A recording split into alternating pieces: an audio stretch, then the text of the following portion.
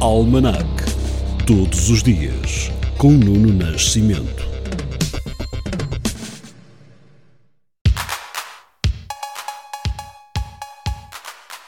Hoje é dia 11 de Fevereiro, Dia Europeu do 112, Dia da Cruz Vermelha Portuguesa, celebrando a sua criação em 1865, Dia Mundial do Doente e Dia Internacional das Mulheres e das Raparigas na Ciência.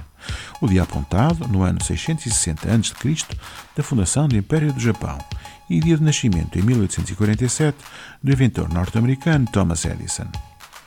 Em 1897, são atribuídos os alvarás da Associação Industrial Portuguesa e da Associação Comercial de Lisboa, as mais antigas associações empresariais de Portugal.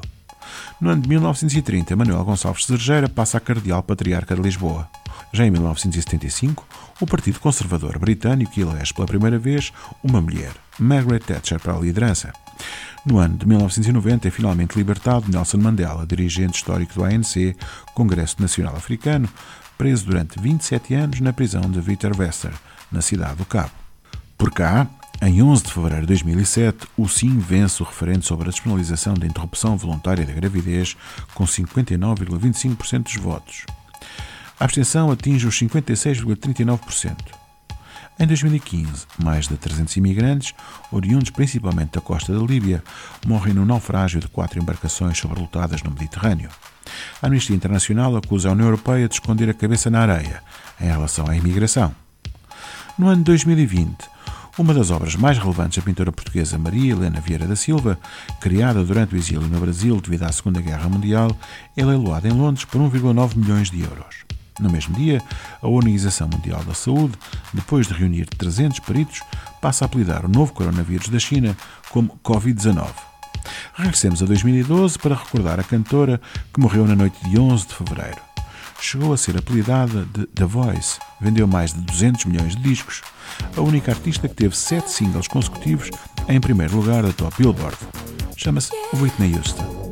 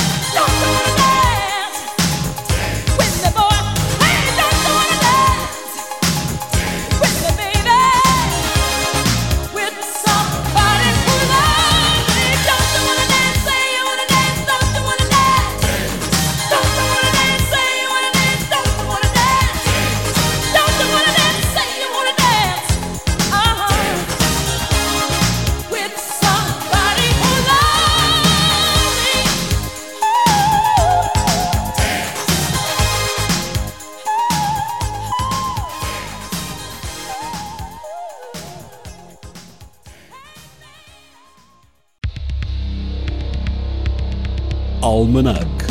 Todos os dias, com Nuno Nascimento.